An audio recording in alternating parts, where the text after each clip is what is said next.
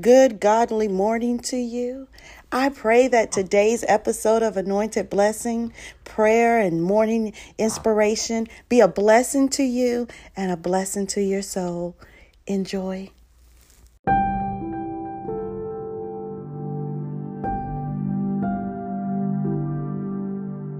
Father God, we come to you this morning with a spirit of thanksgiving, oh Father God.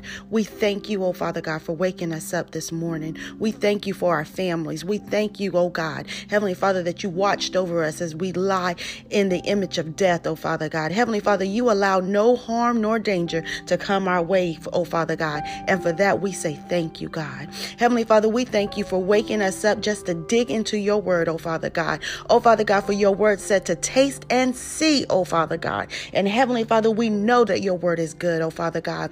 Heavenly Father, we ask right now, oh Father God, that you will continually watch over us on today, oh Father God, as we go out into the world, oh Father God, that you will continue to watch over us, oh God, that you will lead us, oh God. And Heavenly Father, that you, oh Father God, will lead us out of a wilderness place, oh God. Heavenly Father, so that we may walk into the promised land of those things that you have ordered us to do, oh God. Heavenly Father, position us, oh Father God, to do your purpose and to do your will, oh God. Heavenly Father, we ask that you continually, oh God, watch over our minds, oh Father God. Continue, oh God, to take us out of flesh, oh Father God. Heavenly Father, continue, oh Father God, for us to keep our minds stayed on thee, oh God, so that we may do what it is that you called for us to do, oh Father God. Heavenly Father, we give you thanks on today, oh God, for our families. We give you thanks on today for what it is that you're gonna do. We give you thanks on today for what you've already done, oh Father God, for you are a good God, oh God.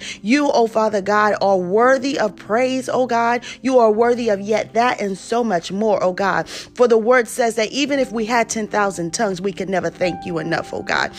Heavenly Father, there are things, oh God, that we are seeking for on today, oh Father God, whether it be wisdom, oh God, whether it be direction, oh Father God, whether it be just a new vision, oh God. And Heavenly Father, we know that you shall give it, oh Father God, for your word says, oh Father God, that whatever it is that we shall ask for, oh Father God, that you will grant thee, oh God. So we thank you right now, oh Father God, for what it is that you're doing. We thank you, oh Father God, for the washing, the renewing.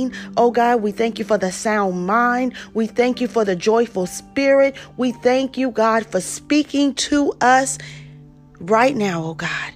Oh God, we give you glory, honor, and praise, and we thank you for your son, Jesus. In Jesus' name we pray. Amen. What better way to start than with Genesis 50, verse 20? I will be reading from the New King James Version on this morning, and it reads as, "But as for you, you meant evil against me, but God meant it for good, in order to bring it about as it is this day, to save many people alive." That scripture always does something to me. And it's one of my favorite scriptures because in the world that we live in the flesh that we live in, we already know that there are going to be people that do evil against us, that may try to tarnish your name, that may try to hurt you, that will turn their back on you. There are going to be people that are your flesh and blood. There are going to be people that you call your friend. There's going to be people that you work with that will plot against you only to enhance themselves. And that is where Joseph was. And then, Joseph also had a testimony. In his testimony, he was able just to look back on it and say, you're my brothers and you plotted against me. You're my brothers and you hated me. You're my brothers and you tried to hurt me. You sold me into slavery. You lied to my father and told him I was dead. You're my own brothers and you did this thing. Joseph was just able to look back on everything and everybody. But then he declared, you tried to hurt me, but I'm not even mad at you because you made me. You tried to hurt me, but in actuality, you actually helped me. So no, I'm not bitter because I'm better by it. And the very thing that you tried to afflict me with only worked to advance me. See, that's a word for someone right there.